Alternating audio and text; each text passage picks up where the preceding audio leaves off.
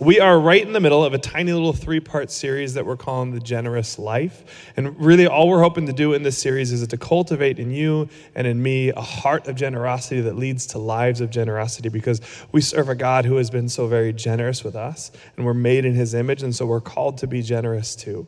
And so Ryan did a great job last week. If you didn't hear his message, I'd encourage you to go back and listen to it, talking about, he was introducing us, talking to the idea of being generous with our materials, generous with our finances. He talked about a number of the different spiritual disciplines that God calls us to, because God does call us to be generous with our finances. And in my experience, when we do things like tithing, which the Lord does call us to, taking aside 10% of our income and giving it to the Lord, we start to learn to be generous more often in general with all of our finances and our income. And as we start to learn to be generous with that, we start to learn to be generous with all that we have and with all that we are.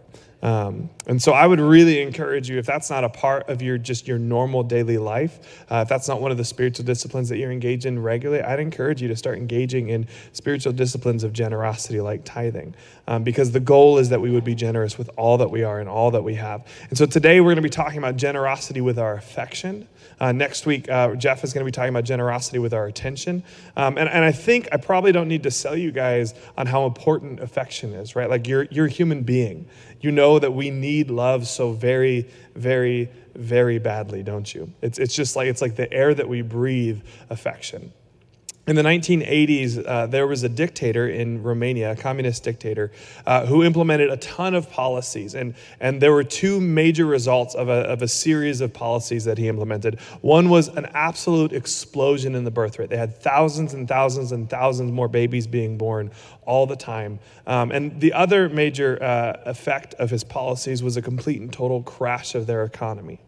And so when you have tons more babies and you have a broken economy, you end up tragically having thousands of babies being abandoned.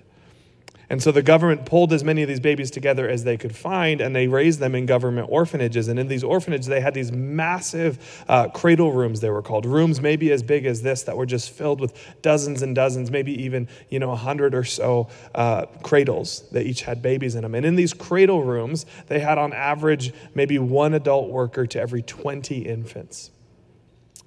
And if you've ever taken care of a baby, you know that taking care of 20 babies is barely possible, right? Like one adult can only just barely manage to feed and change and bathe and clothe 20 infants in a day. There is no margin left over for playing or laughing or holding or cuddling or showing any kind of affection.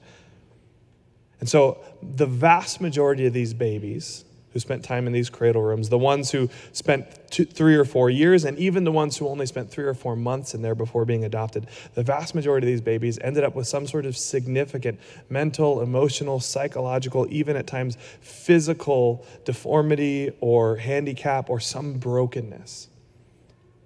Why? Because we need affection. Like human beings need affection, like food and clothes and water is not enough. We need love very badly. And I probably didn't need to tell you a story about babies under communism to convince you that human beings need affection, right? It's very obvious to us. But if we are so very aware of how much everybody around us needs affection, why then is it so hard for us to be generous with our affection? Why are we so stingy with our affection? Why does it seem impossible to go to work and to sit down to the person next to the person in the desk next to you and to say, hey, I like sitting next to you? Why is it so hard for us to say positive, encouraging, and loving things for people? Why is it when the Bible says greet one another with a holy kiss, we're like, well, that's, no thank you, not going to happen? Why is it so hard for us to be generous with our affection when we know how much everybody needs it?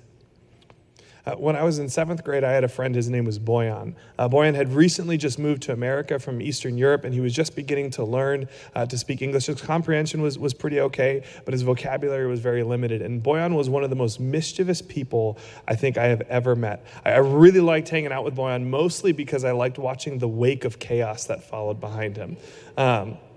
And I remember we had 7th grade math together, and I sat in the far back left of the class, and Boyan sat in the desk right in front of me. And there was this girl in the far back right of the class named Sonia who had a little bit of a crush on Boyan. And Sonia was sweet and gentle, innocent, precious little 7th grade girl.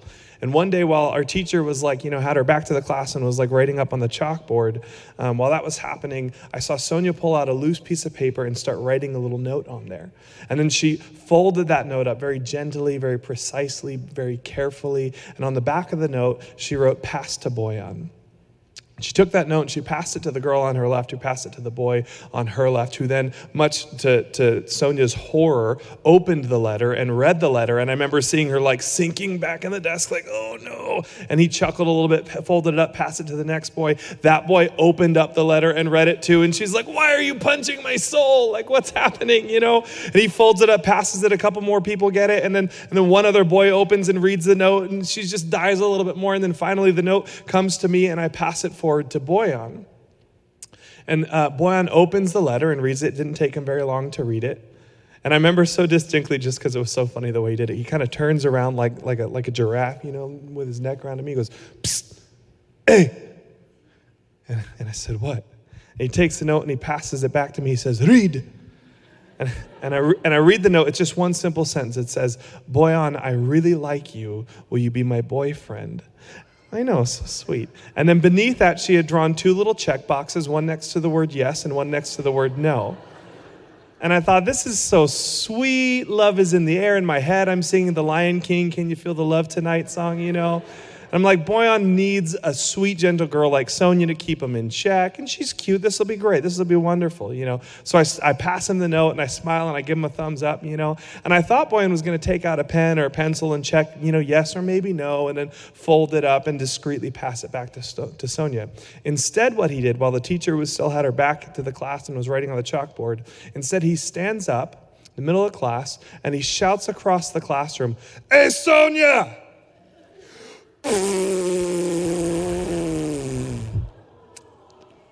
And it was so obvious by the look on her face how broken her heart was, shattered to pieces. And everyone half the class already knew it was on the letter anyway, And she's absolutely and utterly destroyed. And it was in that moment that I learned something that honestly I'd learned before, and I definitely learned many times afterwards. Right, that when we express our affection, we make ourselves incredibly vulnerable, don't we? And Sonia knew that, right? That's why she didn't talk to Boyan at lunch or after school when he could have explained to her why he didn't like her, right? She devised a perfect plan that, if he was going to reject her, the worst thing that was going to happen was she was going to a little checkbox next to the word no. She was going to get that, and she could go back and sink into a corner and lick her wounds in private, right? But instead, it got exposed and people saw what she was saying. They saw her feelings, and then worst of all, Boyan saw a chink in her armor and he stabbed her right in the heart, didn't he? And my guess is you have stories just like Sonia's. Maybe a lot like Sonia's. Maybe you remember having feelings for a boy or a girl at some point in time and you told them your feelings and they were rude and cruel and mean and they just destroyed you as they shot you down. Or maybe they were kind and gentle and they put you down easy, but at the same time still the words that they used to just say no, they still echo in your head and they bring with them a little twinge of heartbreak even now years later. Or maybe it was a parent that you loved and cared for who was cold and distant. Maybe it was an older sibling and you just wanted to be just like them, but they couldn't stand you and they were so mean to you and they didn't even want to see you, especially when their friends were over, right? Or maybe it was a close friend that you shared deep secrets and hurts and wounds with and they used those wounds to stab you in the back. Maybe it was a boss that you looked up to and you thought, I'm their guy, I'm their girl, we're tight. But then they passed you up for the promotion, then they dragged you through the mud, then they publicly shamed you. I don't know what your stories are, but I know that you have them. You probably have dozens of them. You honestly probably have hundreds of them.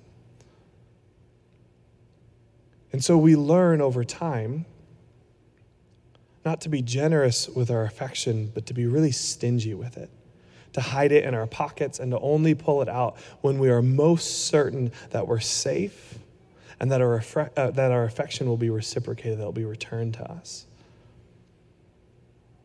And so we find ourselves wondering, well, how can I protect myself from that vulnerability? How can I be generous with my affection and maybe shield myself from the risks that might come if I make myself vulnerable? Well, Jesus was fully God. Jesus was also fully man, which means that he knows exactly what it's like to be vulnerable when he expresses his affection. So maybe we can look at Jesus' life and try to figure out, how we could shield ourselves from some of that danger, how we could mitigate the risks of being vulnerable as we express our affection to other people. And so that's going to take us to Matthew chapter 8. We're going to look at two stories in the book of Matthew. The first I'm going to read. The second one I'm just going to tell you guys for the sake of time. It's a short story. You could probably read it while I'm talking if you want to. And these are both stories, they're 2 out of 3 stories of Jesus healing people. And we'll skip the third story because it's very similar to the first story, just a little bit shorter. But in the first story, it says this, in Matthew chapter 8, verses 1 through 3. It says, when Jesus came down from the mountainside, large crowds followed him. A man with leprosy came and knelt before him and said, Lord, if you are willing, you can make me clean. And Jesus reached out his hand and touched the man. I am willing, he said, be clean. And immediately he was cleansed of his leprosy. So maybe you've heard this story before, maybe you haven't, but Jesus is approached by a man with leprosy. Leprosy could be a number of different skin diseases that we recognize different origins of that disease these days. And they all kind of get blanketed under leprosy. But all of these diseases are basically really, really nasty skin or neurological diseases, or like with your nervous diseases that rot your body away slowly but surely. Right, some have open sores and wounds that just slowly develop, and it's a very slow, painful, unpleasant death sentence, getting leprosy. And you're going to lose a finger and then a hand and maybe a toe and a foot and then an arm and a leg, and you're just going to slowly kind of erode away. And the Mosaic law, the law that the people of Israel were under, had certain rules for quarantining of people with leprosy, right? So if you contracted leprosy, you'd go and they would figure out, okay, they'd confirm, that's leprosy, that's not a good deal. And then you'd have to go and live in this little section on the back of the town, away from everyone else. And you wouldn't be able to touch anyone, and no one could touch you, because if they touched you, A, they might contract leprosy, B, they would become ritually, ceremonially unclean. And so you live alone. And then these other laws, right? Like if you go out in public, you have to cover up all of your wounds and all of your sores. You have to cover them with cloth so no one can see them. And then when you go in public, if you do, you have to walk around saying, unclean, unclean, unclean, I'm unclean, stay away, I'm unclean. And the other Gospels, when they tell this same story, they tell us that this man had leprosy all over his body, which means that he had probably had this for years. If the man had a family, it had been years since he had picked up his kids. It had been years since he has kissed his wife. It had been years since he had been able to hold his mother or his father. And it had almost certainly been years since anyone had looked at him with anything but absolute disgust. And Jesus does something so shocking here, doesn't he? He walks up to the man and he touches him. I don't know about you, but I don't make a habit of touching people who have skin diseases, right? And this isn't some light skin disease, And when Jesus touches the man, he's making himself so incredibly vulnerable. Imagine just the sense that the man is getting, like, wow, so no one's touched me in so long.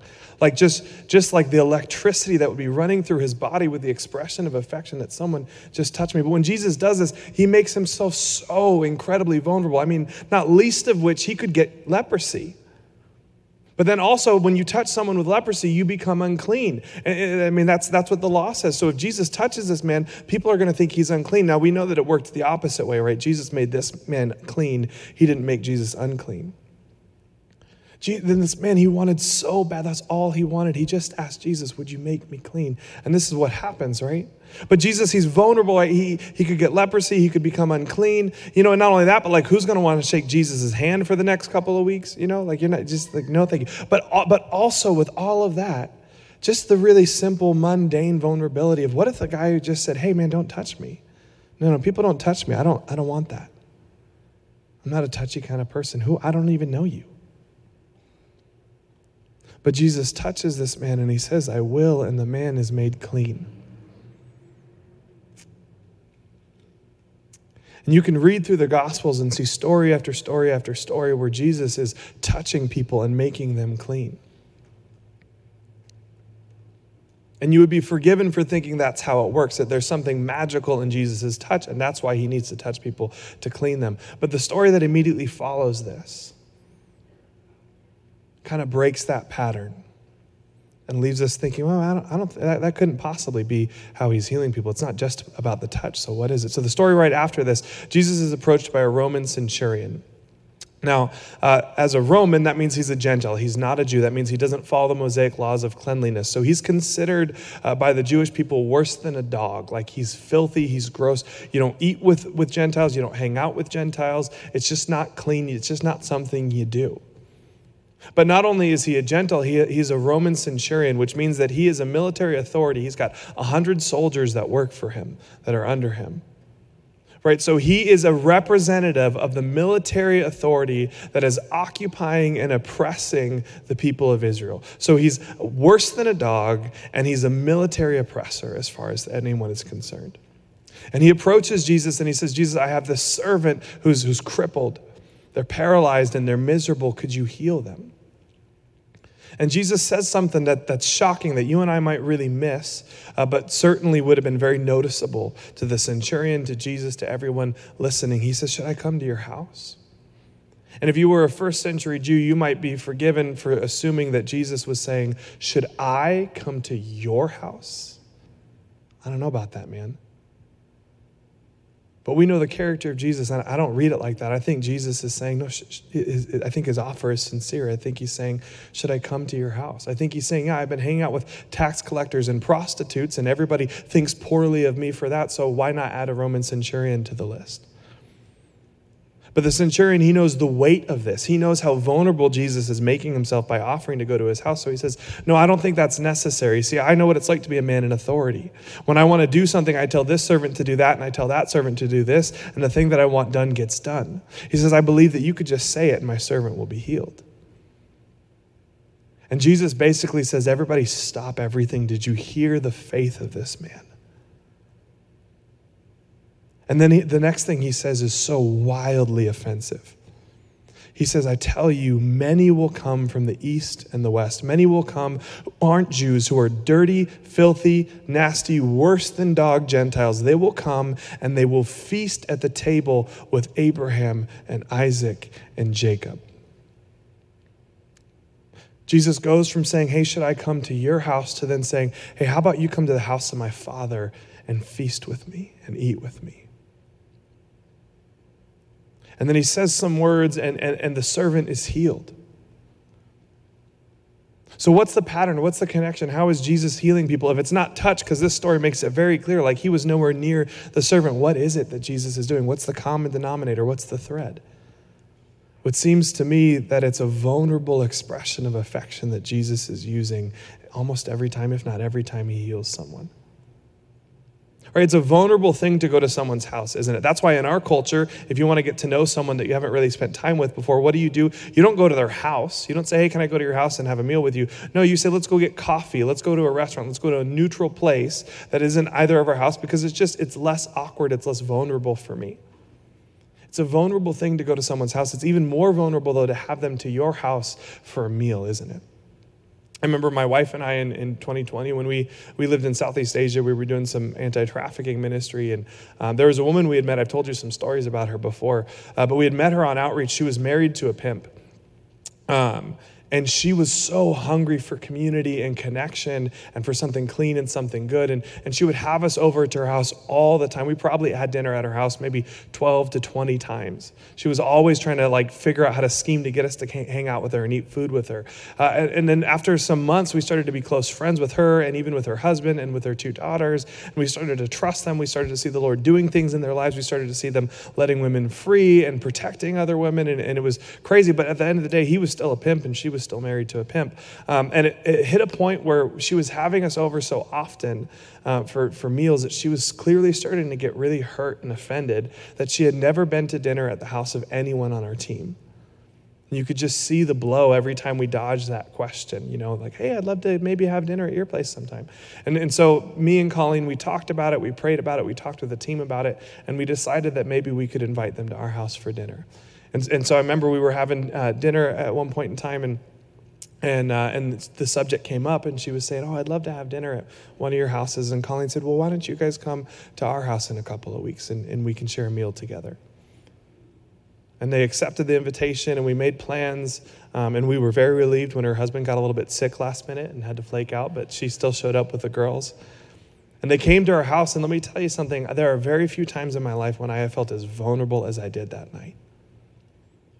But they came to our house, and we ate tacos, which they had never seen a taco before. They had no idea what to do with them. Go figure. We had tacos, and we ate together, and we laughed together, and we hung out together, and we enjoyed each other's company. And towards the end of the night, we played this Bible Project video that talked about Jesus and sin and redemption, and they asked questions, and we prayed. And a few months down the road, her and her husband came to the Lord, and just a couple weeks ago, her daughter was baptized. And it meant so much to her. It was such an expression of affection and love and tenderness. So how does Jesus mitigate the risks of being generous with affection? I think he doesn't.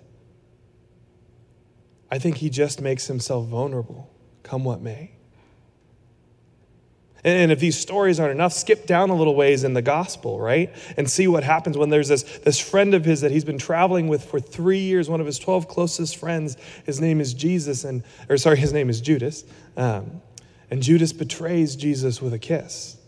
Or Peter, right? The guy who was one of the 3 best friends in the inner circle of the inner circle, right? And Peter, on the night that Jesus is going, he's marching to his death, Peter has abandoned him. And not once, not twice, but 3 times he says, I don't even know who Jesus is. Never met the man before in my life. And who is it that ultimately abuses Jesus and beats him and rejects him and mocks him and scorns him and kills him? It's his children, it's his people, it's his friends. Jesus becomes very generous with his affection, but he doesn't protect himself from the vulnerability that comes with expressing affection. And so I think the question for us is not how do we mitigate the risk of being generous with our affection, not how do we shield ourselves from that danger, but how do we pick up our cross and follow Jesus? And when Jesus expresses his affection, yes, he makes himself vulnerable. Yes, it backfires. Yes, he gets wounded. Yes, he gets rejected. Yes, he gets hurt. But also sometimes people get healed. And when he died on the cross, it was a real rejection. He died for the sins of the whole world, and how much of the world wants nothing to do with him? So many people. But also, you and me are in this room because he's healed us with that vulnerability. And so for you and me, it's not how do I figure out how to be less vulnerable? It's how do I figure out to be more generous with my affection? And I can almost guarantee you that if you choose to become someone who is generous with your affection, you will be hurt, you will be wounded, you will be rejected. But I can absolutely guarantee you that you also see people healed, perhaps physically and definitely spiritually. So what do we do with that? How do we become generous with our affection? Well, the first thing I would say to you is maybe spend some time today before you go to bed. Spend some time alone with the Lord and just say, Jesus, how can I be generous with my affection? Jesus, how can I show my affection for my wife or my kids or my husband or my father or my mother or my brother or my sister? How can I be more affectionate towards my family? Jesus, how can I show my affection for my coworkers, for the people that I see on a regular basis? How can I be more generous in my affection for strangers? Jesus, maybe, how could I do something? Is there an idea? Could I go to work and make sure that I look everyone in the eye and say their name and put my hand on their shoulder and say, I'm so happy to see you today. Maybe I could find one person every day to say something deep and meaningful that's encouraging. Maybe I could find one person every week to really serve them in a way that says, I love you and I care for you. Maybe I could set aside $20 a week to buy a little present for a different person every week that just says, I was thinking about you. Maybe we could set aside one night a week to invite someone into our home to eat a meal with us. And we could sit and we could laugh and we could enjoy food together. And maybe we could offer to pray for them before the night's over. Just find one thing between you and the Lord that you could do and do that until it becomes a habit. And then add a new one in, a new habit of generosity with your affection in until you become a master at being generous with your affection. Just like Jesus was. And don't shrink back from the vulnerability. Don't say, I'm not going to say something positive to my coworkers because it's going to feel weird. Don't say, I'm not going to give that person a hug because maybe they're not a hugger. Just be generous with your affection. And the last thing I would say is this. If you feel like I don't really have enough affection to be generous with, like I just don't, there's just so very few people that I even feel affection for, then I would say it is long past time that you start spending more time with Jesus, because he has a lot of affection and he's going to share with you, I promise. Let's pray. Jesus, you are so generous. The existence of creation was an act of generosity, Lord. And you, who are God, who are so strong and so powerful, have chosen to make yourself vulnerable to us every moment of history. And you have paid a great price for that over and over again. So help us to be like you. Help us to deny ourselves, to pick up our cross and to follow you, Jesus, to be vulnerable as we express our affection. Lord Jesus, and help us be vulnerable as we express our affection to you. Help us be generous with our love for you, as well as for your people. Amen.